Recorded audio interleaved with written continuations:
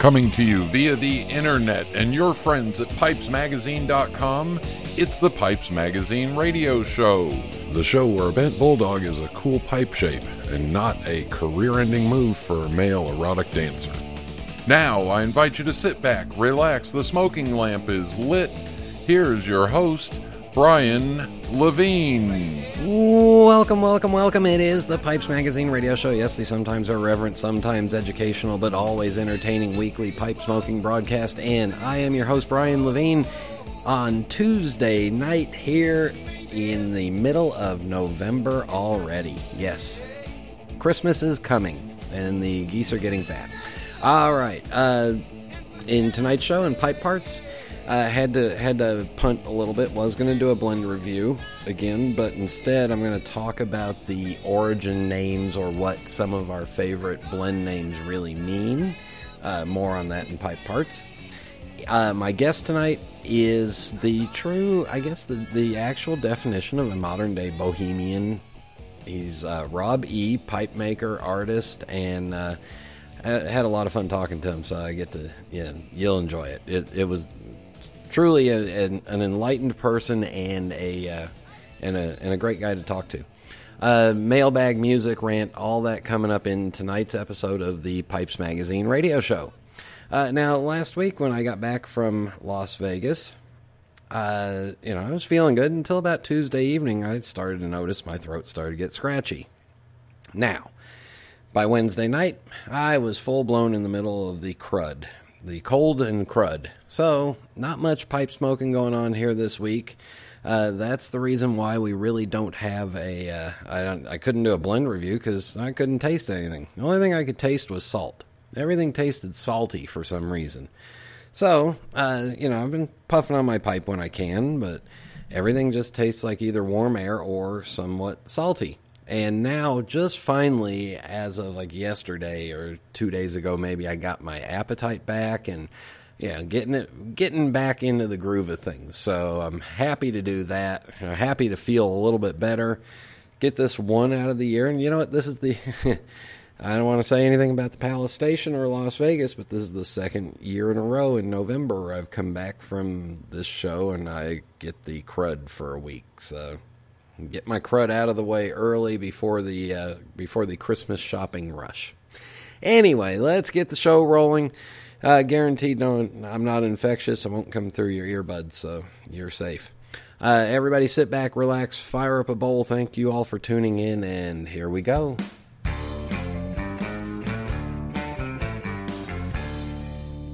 All right, so I think we've covered some of these in the past, where I've talked about what is the real meaning of the name of the tobacco, and I thought, you know what, let's do some more and probably cover a couple others. So, all of these definitions that I'm about to tell you are from Merriam-Webster.com. It's a little bit bigger of a dictionary, kind of handles some global stuff. So, the proper way to start this off is with we'll do these in alphabetical order, except for the first one. Aperitif is a Dunhill blend, and an aperitif is actually an alcoholic drink taken before a meal to stimulate the appetite. So one might consider a cocktail, a before-meal cocktail, or a before-meal glass of wine as an aperitif. Why did Dunhill name that tobacco as aperitif?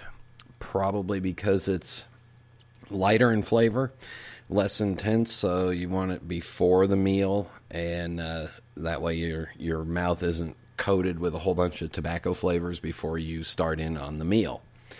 Now, staying in the A's, amphora has been around for 100 years, 100 plus years, and an amphora is actually an ancient Greek jar or vase with a large oval body, narrow cylindrical neck, and two handles that rise almost to the level or mouth broadly.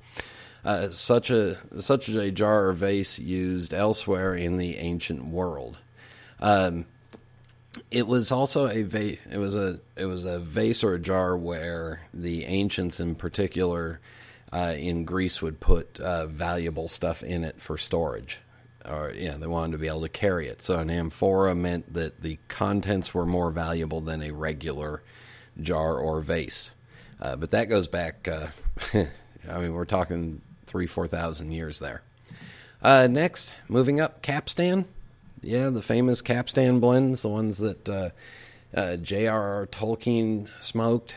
A capstan is a machine for moving or raising heavy weights that consist of a vertical drum which can be rotated and around which a cable is turned. In that definition, the first capstans were really on nautical ships to raise and lower the cargo out of the hold. That was a capstan, and you'll see it represented in from the pirate days and stuff like that, with guys on the crew with their arms on poles and pushing all in the same circle. And sometimes they'd use that to tighten all the ropes on the ship and get more sail out of it. The more modern definition of it is a rotating shaft that drives tape at a constant speed in a recorder. Now, using a tape recorder is not really a modern thing anymore because it's all digital, but capstan does bring up the fact that a lot of our pipe smoking history comes from the days of nautical transportation by ship was the only way. So a lot of it is based on those transportation lores of past.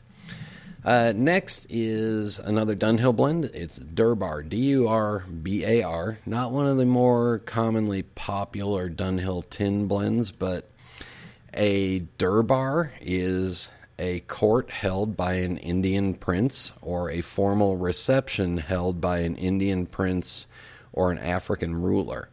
This goes back to the 1600s, so I'm pretty sure Durbar would go back to when England colonized the Indian Peninsula.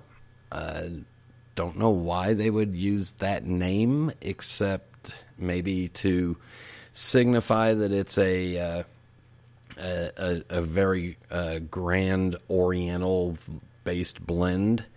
But again, not a lot of tobacco coming from India at that time either.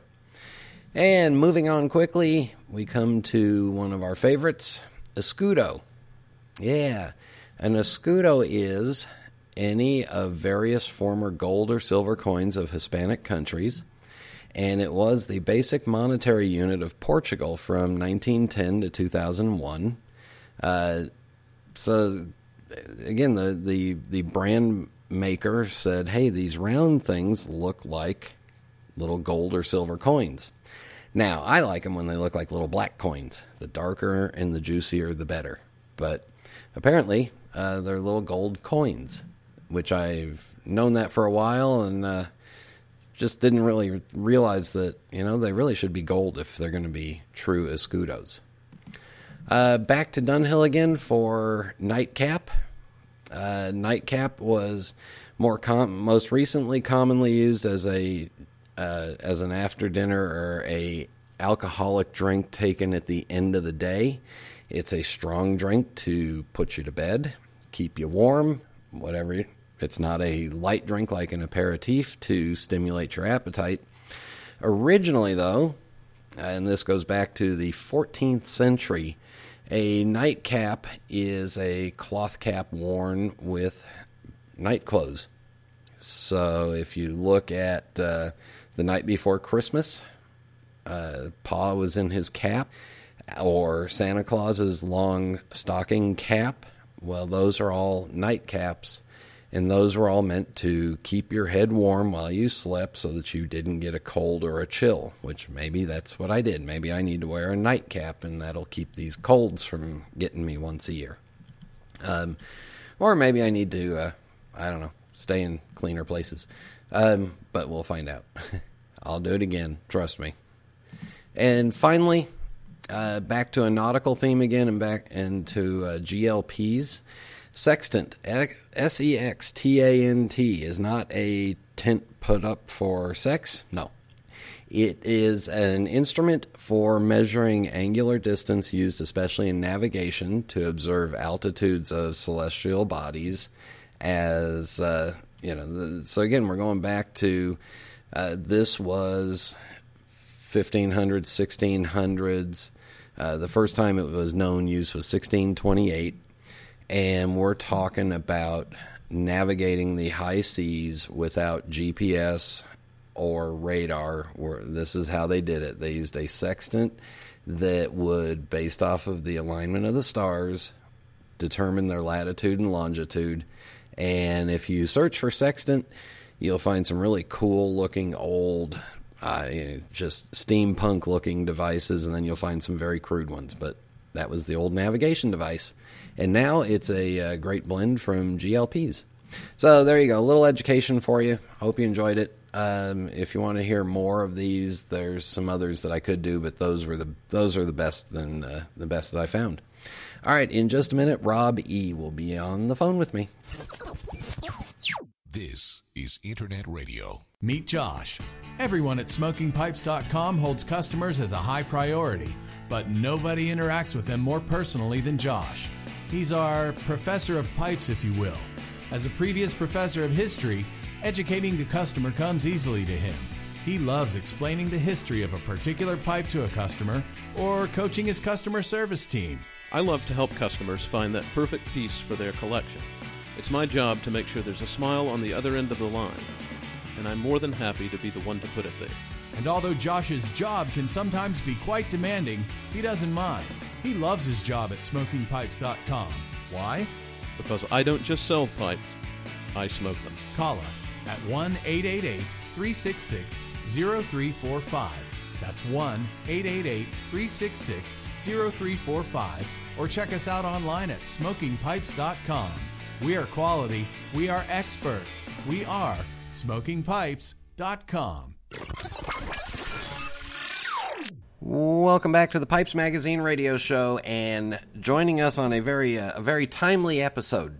Timely to have you on for this week because of the pipe that is coming up for auction this weekend, which we'll talk about more, but is artist, pipe maker, and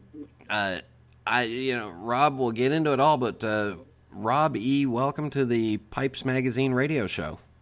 Thank you, Brian. It's a pleasure to be here with you. All right, so let's get to know you first. Did you grow up in Michigan, up there in the hinterlands? Yes, I did. Southwest Michigan corner, right there in Kalamazoo. Oh, probably a lot of good cereal. No, that's Battle Creek. Anyway. That's Battle Creek. Yeah. So what did you what did you want to be when you were growing up, and what'd you end up doing? Growing up, I've always been a creative spirit, drawing, painting, working with wood, making things, tearing things apart, learning how things work. Was always kind of enamored with the internal mechanisms of things. Spent a lot of time tearing appliances apart.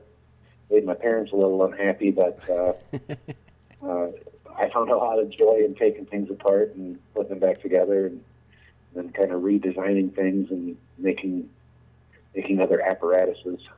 Wait, were the appliances working when you tore them apart? Sometimes. Okay. So did you? So out of high school, did you go to an art college, or did you start? How'd you move forward? Actually, after high school, initially I was going into law enforcement, but a series of pretty devastating knee injuries took me out of that arena pretty quickly. When I was in high school, I did focus a lot of my attention on art as well as the industrial arts programs. And I kind of felt out of place because everything was pushing you towards career training rather than actually opening your mind and exploring what you could actually become, your full potential. So in art, the stuff that I was doing wasn't qualified or viewed as, what art should be. So I kind of felt like a second-class citizen. So I kind of put that on the back burner for a number of years, and worked a variety of different jobs after my knee injuries and realizing I couldn't go into law enforcement. Then just before I turned 30, I actually went to art school because I'd spent several years painting when I was recovering from my knee injuries. So I went into art school and really focused on painting and making, photography, did a little sculpture, kind of found my own path that way, and ever since I've just been working in art in one way or another. I actually work in the theater program at the university here in Kalamazoo. Officially the scene shop foreman, but I also teach airbrush classes in the summer, and I've been teaching the wood turning section for one of the stagecraft classes. So, wow. Tell all your students that the most well-known Disney animators and the Imagineers, the ride designers of the past, they all came out of the set design and set layouts and for stage and for movies. So that's where most of what people see when they go to Disney World or Disneyland. Those are all old set designers that have laid that out. I will do that. So you may be training the next Disney great designer. That would be pretty exciting. Yeah. All right. So when did pipe smoking come into your life? Oh, about 27 years ago. I was fresh out of high school. First summer after high school. My uncle was a pipe smoker as far back as I can remember, and my father dabbled in it before I had any recollection. And my great-grandfather was a pipe and cigar smoker, and a lot of my fondest memories were spending summers out at my uncle's place, and he was always kind of an outdoorsy kind of guy, and he would be out there at the wood pile with his pipe, and he'd take a break and sit down and pull his pipe out, and my cousin and I would sit around, and he would tell stories and smoke his pipe, and it was just always a really nice memory. And I've been either smoking cigarettes or chewing tobacco since I was, well, I'm not going to say because, state laws and whatnot.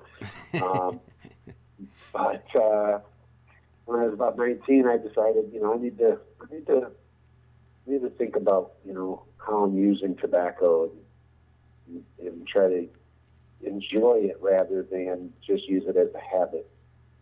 So I picked up my first pipe. It was a drugstore pipe and some drugstore tobacco, and burnt the crap out of my mouth. And that lasted about 2 or 3 weeks, and I ended up leaving that pipe in my buddy's glove box and never saw it again. And I didn't smoke a pipe again for about 2 or 3 years. And then after a knee injury, I was sitting around the house, not doing a whole lot of anything, and decided, I should think about that pipe again. So I visited the local tinderbox and picked up a Savinelli and some good tobacco. And I spent probably a good 3 years smoking pipe regularly.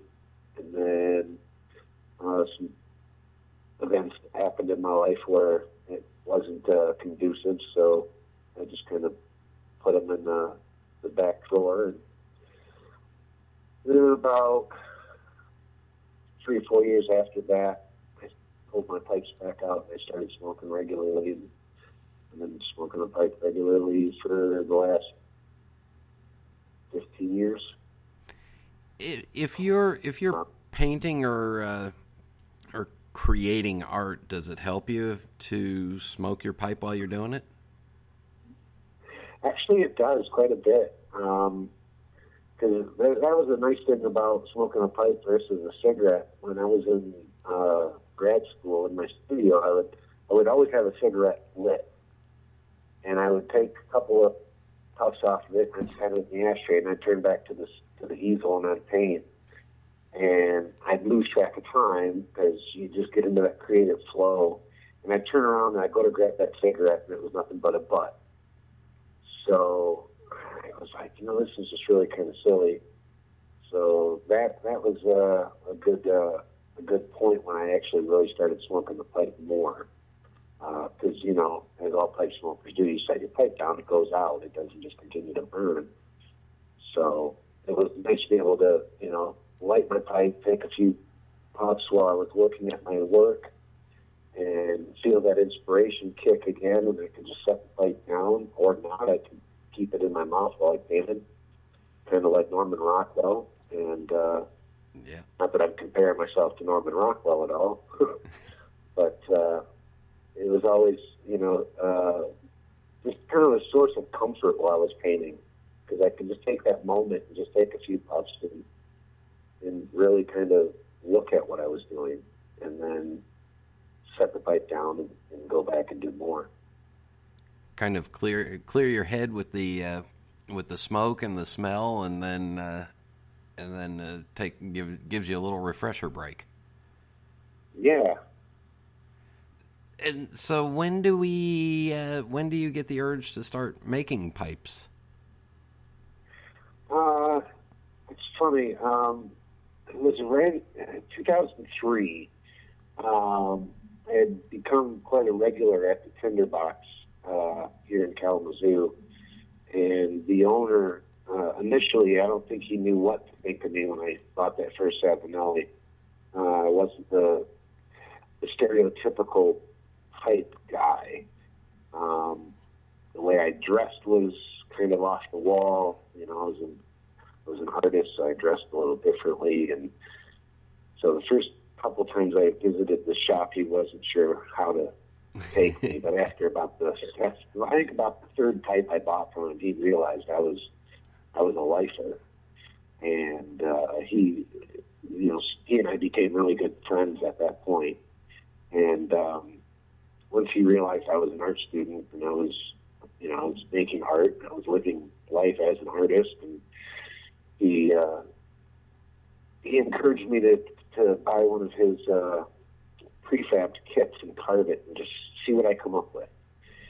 So he gave me a real good deal on the kit. I took it home, I carved it. Of course, I made terrible mistakes. I carved a turd, as a lot of his colleagues would say, but it was fun, and it kind of bit me, and I bought a couple more kits and carved some more, and then life got in the way with going to, finishing up undergrad and then going to grad school, so I didn't do a whole lot in those years. But then, let's see, 2013, I came back to the theater from the 1-year sabbatical I was taking, and realized that the technical director had bought a 4-jaw chuck for a wood lathe. So I decided, wow, that's exactly what I've been reading about. So I decided it was time to start, making pipes, kind of taking it a little bit more seriously. And so I turned out a few more turds and a couple potatoes, and had some fun doing it and learning a lot as I went. And did a lot of reading and research and interaction on Pipe Makers Forum. Met a lot of fine people through there and got a lot of good information from them. And been slowly building my pipe making studio up ever since. That is a perfect place for us to take a break. When we come back, we'll talk about how pretty the turds and potatoes look now. So stay with us. We'll be back in just a minute.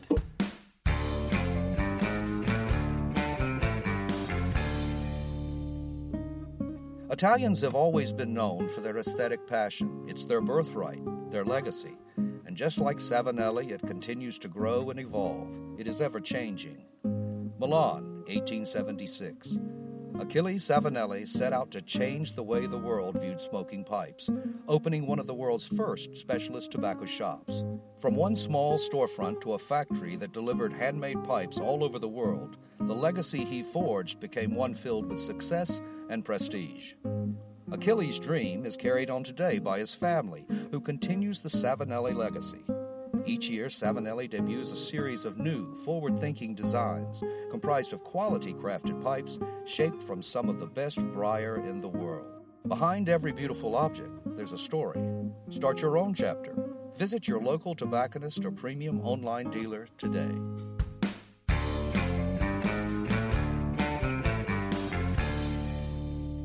We are back on the Pipes Magazine radio show, visiting with RobE, and so now the turds that have turned into potatoes are starting to look pretty cherry to me. So how long did it take you before you started actually selling a pipe? Well, it was right around 2013. I was connected to one of my former professors from my first 2 years of undergrad. She invited me to participate in a group show at her gallery, Small Works, and I told her I hadn't been busy making a whole lot of paintings. I've been working pretty steadily in the theater, but I've been exploring pipe making, and she was interested, so she said, tell me more. So at that time, I was, kind of like a lot of new guys in pipe making do. They are exploring things outside of the scope of just regular briar and ebonite. And, I was making these crazy calabash kind of things with a briar bowl. And so I produced 4 pipes for her for the show that she wanted to do. And it was a lot of fun. And one of the bass players for the Kalamazoo Symphony Orchestra, who actually lives in Illinois, he happened to be in town for a rehearsal, and my friend at the auditorium told him that I was making pipes, because he found out that this fellow was a pipe smoker. So he introduced the two of us, and we got to talking, and I just happened to have the pipes with me up at the university that day, and I showed him the pipes, and he was really, really interested. And this one particular pipe that I had made, he was like, well, how much do you want for it? And I'd say, I don't know, we worked out a price, and he bought it, and I was like, wow, that's the first pipe I ever sold. And so that's actually kind of a cool thing. And funny story is he actually is buying a very lightly used pipe of mine from the same guy who introduced us. So it's just kind of a neat little community we have there at the university. And then after I sold that, I started paying a lot of close attention to the critiques I was receiving from my colleagues in Pipe Makers Forum, and started focusing more on, just briar, just ebonite or acrylic or, whatever your rod or your stem material is, and really making conscious decisions about the aesthetic flow as well as the engineering of the pipe. So I kind of took things way back and simplified what I was doing. to make a much more solid, much more user-friendly, rather than focusing on the aesthetics. And then I started blending the two worlds back into one another so that the engineering was always a crucial, important factor. But then I started exploring the aesthetics. And as I began to migrate away from the classical shapes and going back into more of the abstract shapes, that's where I started finding my happiness again. Much like I did through my art school training. I focused many years on being a classically trained realist painter, but I've always been an abstractionist. And it was midway through my graduate program that I realized I wasn't happy. I was just painting realism, and it felt just like a technical exploration. And I ended up abandoning that whole concept and went back to doing the abstraction work that I used to love to do, and I found my happiness again. So I kind of applied that whole scenario back into pipe making, and now I'm really finding myself being happy with doing more of the artistic creation. On your Facebook page, there's a pretty cool-looking pumpkin that you did recently. Oh, thank you. Initially that I have to give a shout-out to Trevor Shane Talbert. Yeah. It really had nothing to do with his work initially. One of the members from my pipe club, the Furniture City Pipe Society in Grand Rapids, he's a Halloween dork, and I say that lovingly. He absolutely loves everything about Halloween, and he's been wanting to get into one of my pipes for a long time, but he wanted something really special, so he thought about it for a long time, and it was right after the Chicago show when I came back. He asked me, if we could talk about a special commission, and he was, a little hesitant, and so during a club meeting, we talked about it, and he said, what would you think about doing like a squashed pumpkin rather than a squashed tomato? So I really like that squashed tomato you just did, but it'd really be cool if you could do it as a pumpkin. And I was like, I could probably do a pumpkin. And he shows me the sketch he wanted, and I said, well, I'll change a couple of lines in your drawing because of engineering issues. And I said, but yeah, that's something we could probably do. And so I selected this piece of Nemo briar and set off to carving it, got the shape down, and got all of the little, what you call them, the indentations on the pumpkin. And as I started sanding, I started noticing a lot of sand pits. I didn't want to leave the sand pits there, so I just kind of let it set for a few days. And how can I work around this? And on my Facebook news feed, when Talbert's pipe shows up, it was his pumpkin for this year. And I just saw that. I just kind of chuckled. And I wasn't expecting to go in that direction, but just kind of as a sarcastic jab at my friend for his desire to have a Halloween-themed pipe, I sent him Talbert's video, and he took a look at it. He just ecstatically said, "Dude, that is so cool. If you can do that, that is so cool." And I thought, I guess I really can't not. So I don't want to, step on anybody's toes. I said, I'll do something similar, but I don't want to do anything exactly like that. So he says, yeah, just whatever you come up with. So I thought rather than, kind of an angry-looking pumpkin, I'd make a happy-looking pumpkin. So that's what I kind of did. And one of my friend's requirements or requests was on the shank he wanted the pumpkin leaves and vines carved into it, which, something I hadn't done before this pipe. So I thought that'd be, a fun opportunity to explore my sculpting side. So I went ahead and started carving some leaves and vines, and just really had a good time carving. And it took me back to my graduate work when I was taking sculpture classes and just, playing.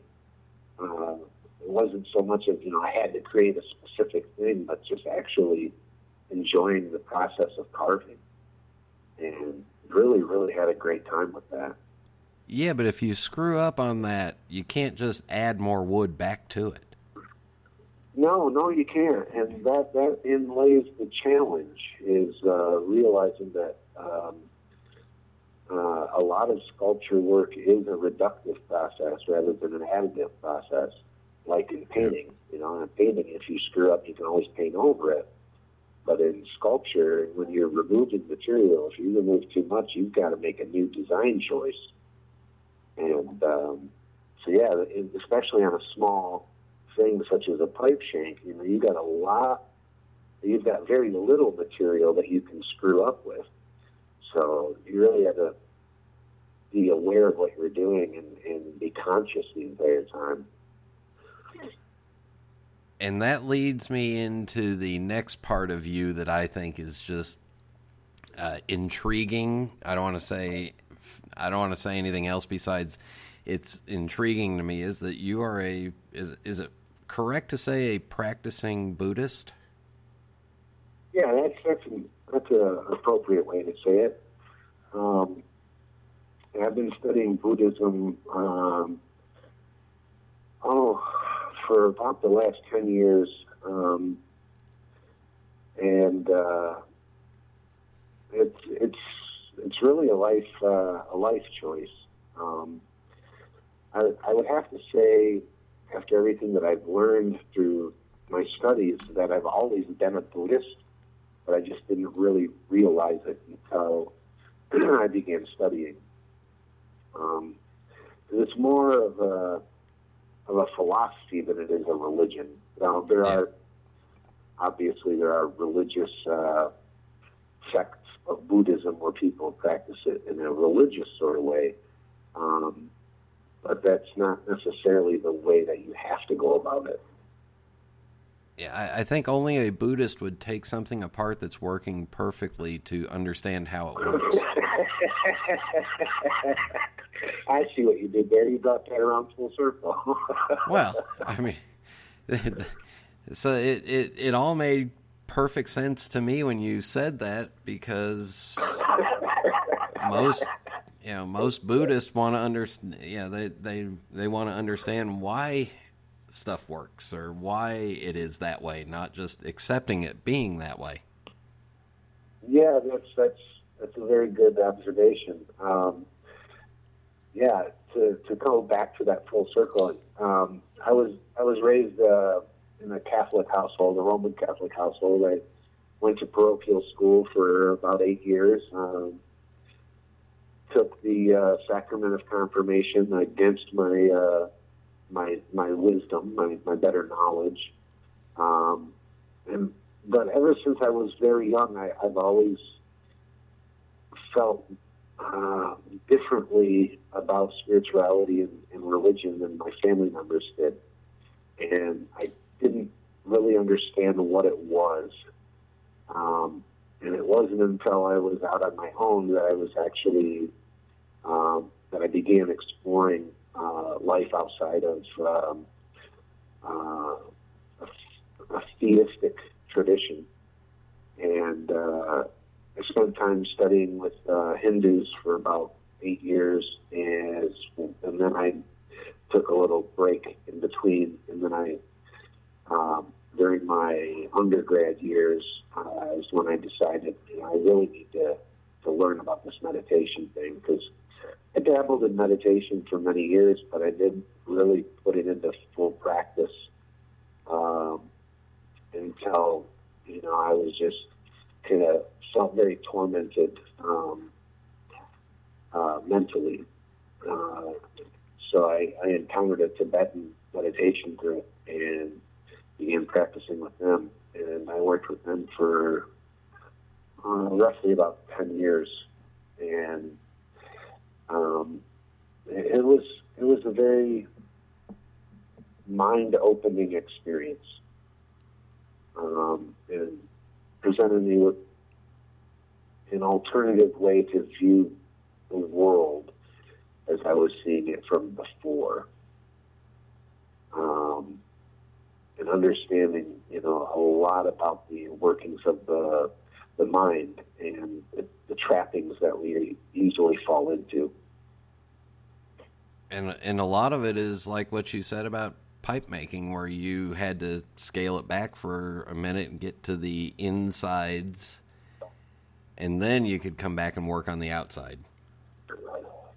Yeah. That's a good analogy. We do tend to focus a lot on the aesthetic, because that's what the image that we want others to see us, that's the image that we want to see ourselves as. But we don't really spend enough time taking a look at the nature of mind and how our mind actually will grab a hold of a thought and just run with it until it's dead, rather than just seeing the thought as just a thing and just letting it come and go. And the way that we present ourselves is very much the same way. We tend to get wrapped up in perception and persona, and it's kind of a really slippery slope once you get caught up in it. It can take you off on a wild adventure, or it can take you down to the depths of hell. You just kind of have to be willing to look at what's happening and realize that it's just happening. Just let it happen and be present. And sometimes for a pipe maker, it's just you're just the conduit. Sit back and let Mother Nature do what it intended to do with that wood. Yeah. In fact, that's funny that you mentioned that, because that's exactly when I began re-finding my happiness as a pipe maker. You set out and you lay out 5 or 10 classic shapes that you want to make, billiards or princes or whatever, and in the process of carving them, starting to turn them on the lathe or shaping them on the French wheel or whatever, you encounter problems with the wood, and you're like, oh, okay, throw that in a box and it's toast. But there's still something there. You just have to learn how to work with what's there and work beyond the problem and come up with a solution. But sometimes we get wrapped up in that thought of, creating this perfect thing that we don't see and it was already perfect to begin with. Let's just work with what is presented. And that brings us back to your pipes, which are, to see Rob's pipes, go on to Facebook and go and search for RobE, ROB, capital E, apostrophe S, art, RobE's art, and you'll see a ton of pictures on there. And I can really see from your pipes where you have the most recent ones pay homage to the classics, but you're looking to see what else is in the wood and what else can accentuate the shapes. Yeah, I don't necessarily, let's see, what's the best way to put that? I don't dislike making classics, but the analogy that I like to use when I'm just sitting around in Pipe Club talking about it with friends is, you make a painting once, you don't want to make the painting twice. You don't want to make it 3 times or a dozen times. You make it once and you move on to something different, something better. Every experience that we have is a learning opportunity. And although there is value and there is a opportunity to learn something from doing something over and over and over, which I did, when I first started out, I made, from my colleagues telling me, you need to make so many billiards, you need to make so many this shape or that shape, and I spent some time doing that, and I learned a great deal. And I think there's a lot of value in that. But not everybody works best at repetitive making. Sometimes you just kind of have to allow yourself that freedom to find where you're happy, and always look at form and function as a unit, as a singularity rather than two opposing forces. A pipe is really nothing more than a piece of wood with two holes in it so that you can stuff tobacco in one end and puff smoke out of the other. But if you have any kind of artistic inclination, you already have an idea of all of the formalities of art, of line and form and flow and all of those things. So it's kind of like just allowing what creative energy is within you to come out, but making friends with the ego that wants to create this thing and letting that ego just kind of set off to the side and watch and just let the process kind of unfold itself. I think that is probably the most important thing that I'm still learning to do is, rather than trying to create a specific thing, but have an idea in mind and allowing the creative energies, the creative spirits to just kind of move you in the direction and assist you along the way and be open to, what can happen. That's where the magic happens. Yeah, I guess so. I don't know about magic as much as just kind of it already was there. It's kind of like the sculpture is already in the stone. You just had to take away the inessential parts. Rob, where do your pipes start out at price-wise? Right now, I'm kind of at that transitional point where my lower end prices right now are about $250, and the more artistic, more creative pieces are going up around $400 to $450 to start. And again, starting this Saturday, November 17th on 32auctions.com/fathertheflame, there's one of Rob's pipes that's got a starting bid of $200. So not only does it help out a good cause, you get a great pipe and it saves a little bit of money. So and you can check out more of Rob's pipes on his Facebook page. Rob, we're going to wrap this up with the Fast 5 final questions. No right answer, no wrong answer, just whatever comes to your mind. Are you ready? I'm ready. What is your favorite pipe? Ironically, it's a Whitehall Saratoga Lavat that was gifted to me a couple of years ago. And it is a pure smoking machine. What is your favorite tobacco? I have to talk between three. I absolutely adore McClellan's 2015 Virginia Creek. That's probably my favorite all-day tobacco. Along with that would be Peter Stokeby's Luxury Twist Flake, which I just happened to get a nice stash of 15-year-old from Eric at Indian River Tobacco Traders. And then the third favorite, actually I can't say the second or third favorite because I'd say all three are tied. And not to toot my own horn, but it's tobacco that I designed last year for the Pipe Club contest, which ended up winning. It's the Furniture City Pipe Society's 2017 Club Blend titled Double Fudge Brownie. Ooh. In fact, that's what I'm smoking right now. All right. What is your favorite drink? Well, I'm sitting here looking at a snifter of some Lafroig Scotch and a Founder's Dirty Bastard. Yeah, must be Michigan winter.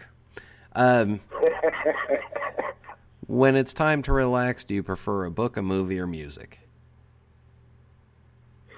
Well, the types of books I read aren't really relaxing books, but I do read quite a bit. For relaxing, it's probably music.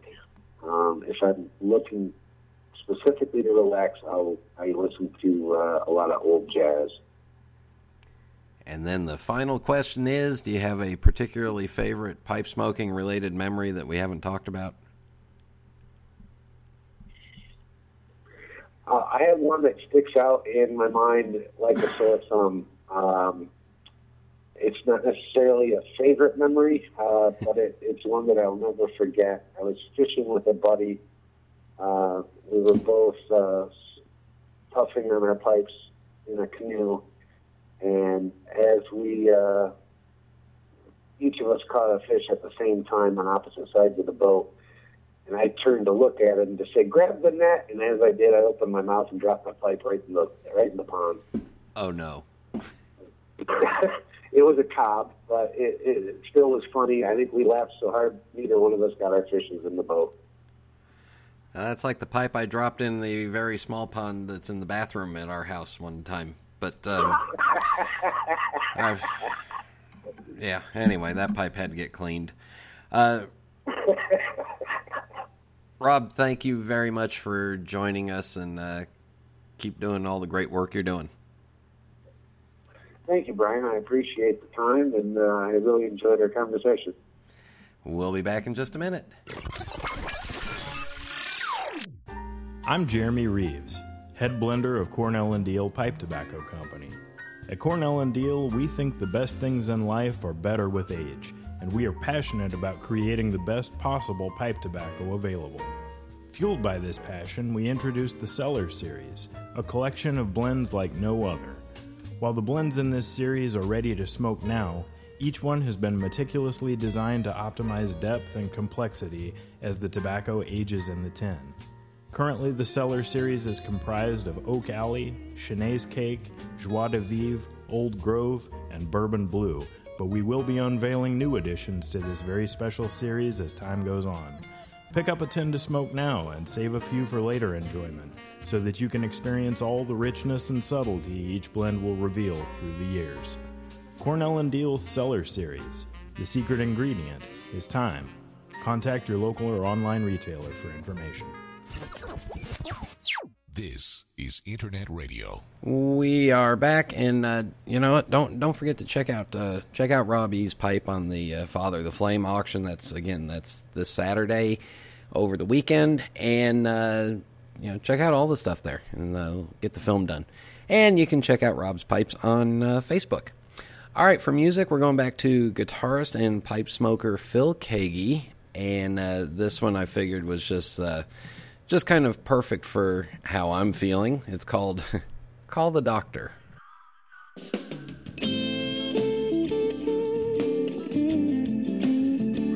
Somebody call the doctor, 'cause this whole world is a troubled soul. Somebody ring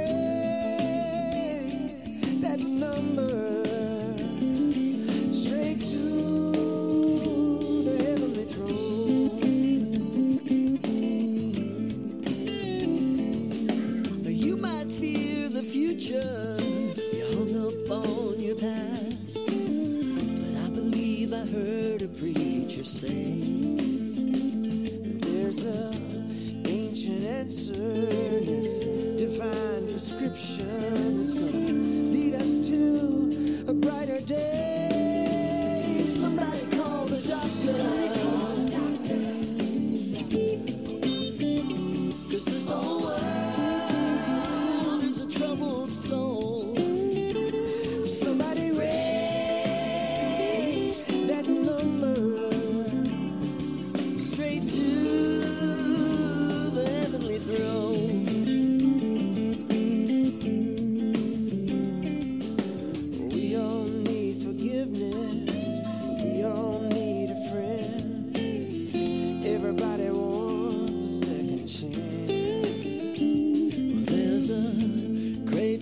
permission for the sin condition, and he can take a broken heart and make it dance. Somebody call the doctor. 'Cause this whole world is a troubled soul. Somebody ring that number straight to the heavenly throne. Oh yeah, there's so much pain and so much hurt, but just one touch and just one word. Somebody call the doctor.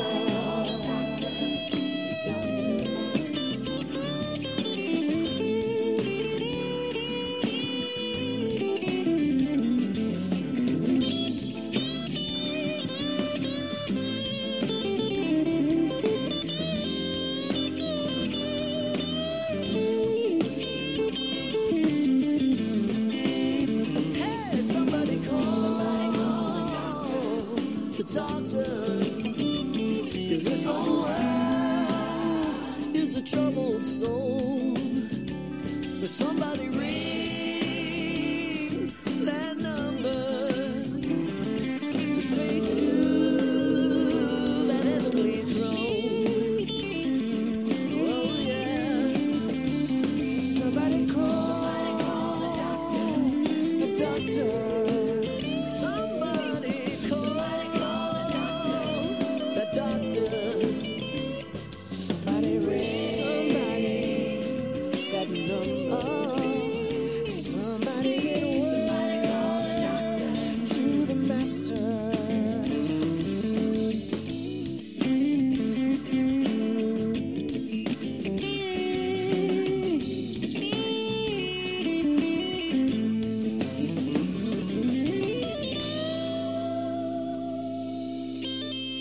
From his 2016 album titled All at Once, that's Phil Keaggy, Call the Doctor. You can see more about Phil on Phil, Phil, Keaggy, KEAGGY.com. There's a message for you.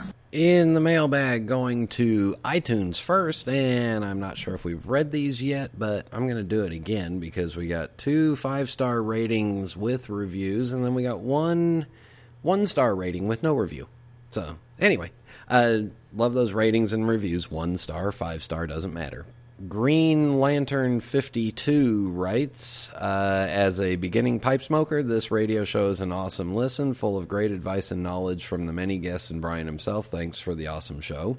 You're welcome. And the Green Lantern was the nephew of the Lone Ranger. Bet you didn't know that. I have all this useless stuff in my head. And then DY97 writes, mind-blowing toe-curling podcast. Wow. Hope you're not doing that at the same time. All right, and then the traditional mailbag starts off with Law Dog Pipes. Robert Lawing writes, always a pleasure to listen to my friend Lee and, of course, Brian. As Brian stated, the eBay scammers are truly a sad lot. Yes, the scammers are, but there are also, I want to state, there are also some really good people on eBay, and just learn who you're buying from. Casey Ghost writes, really good show. I enjoyed your reports from the shows. Nice pickup on the Satos and the others. Thank you. Your interview was just a joy to listen to. Lee can really make a visit to a place just come alive. I can remember Lee, Mike McNeil, and you coming to the vintage tobacco table at KC in 2015 and 16. Man, you guys just loved the cigarettes we had from the 50s. Good music selection. It's a shame Sammy didn't come onto the scene until way later. We might have really appreciated him in the 90s and later. eBay scammers are a problem. You just have to know who you're dealing with. That I can agree with.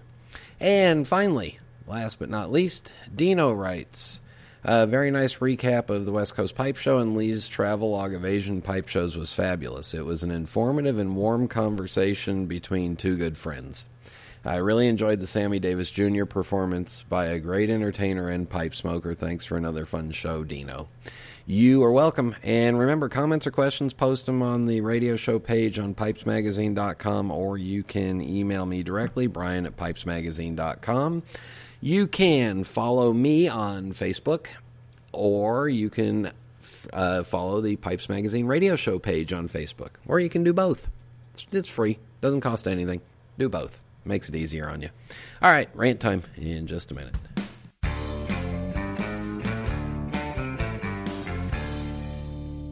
Cowboy.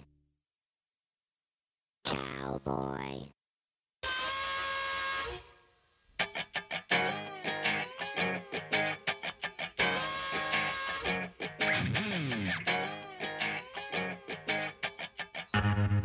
This Thursday and next Thursday, two national events. One a little bit older than the other one.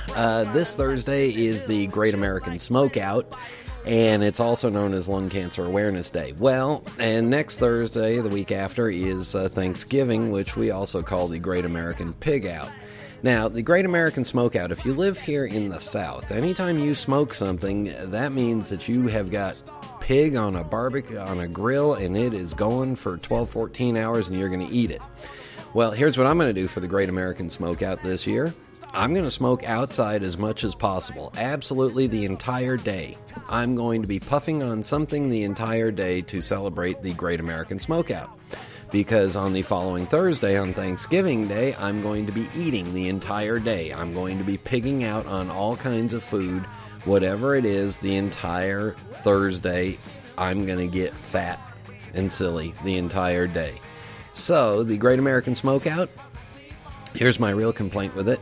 It's one of two national days where they try to get us to quit smoking, and now the little local city of Charlotte here is trying to use the Great American Smokeout to make all apartment buildings tobacco free. You cannot smoke tobacco products in an apartment. They are putting pressure on apartment complexes to come up with to make them all smoke free. And some of the crazy stuff that you hear from the anti-tobacco people is, even if you smoke inside your apartment with the doors and windows closed, the smoke still seeps through the walls. Yeah, well, maybe if they didn't use such cheap Chinese drywall, hey, maybe it'd be better and wouldn't seep through the walls. But anyway, of course, the antis have their craziness, and they don't understand us. We don't understand them, and that's fine with me. I'm never going to. But this Thursday, the 16th, I'll be smoking out as much as possible, and on Thanksgiving Day, I will be eating as much as possible. Don't forget, tell your friends, share the Pipes Magazine radio show. There's a couple hundred episodes that they can sit back and listen to on this Thursday and next Thursday, both while you're smoking out and picking out. So with that, I want to thank RobE for joining me. Thank you all for tuning in, and until next time. Happy trails to you until we meet again. Happy trails to you. Keep smiling until then. Who cares about the clouds when we're together? Just sing a song and think about sunny weather.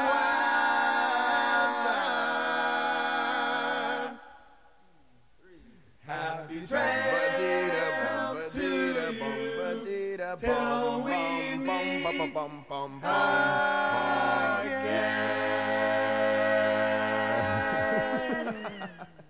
We'd be out searching for that treasure, sailing the 7 seas on a 5-year mission, boldly going where no man has gone before. Say, that's catchy.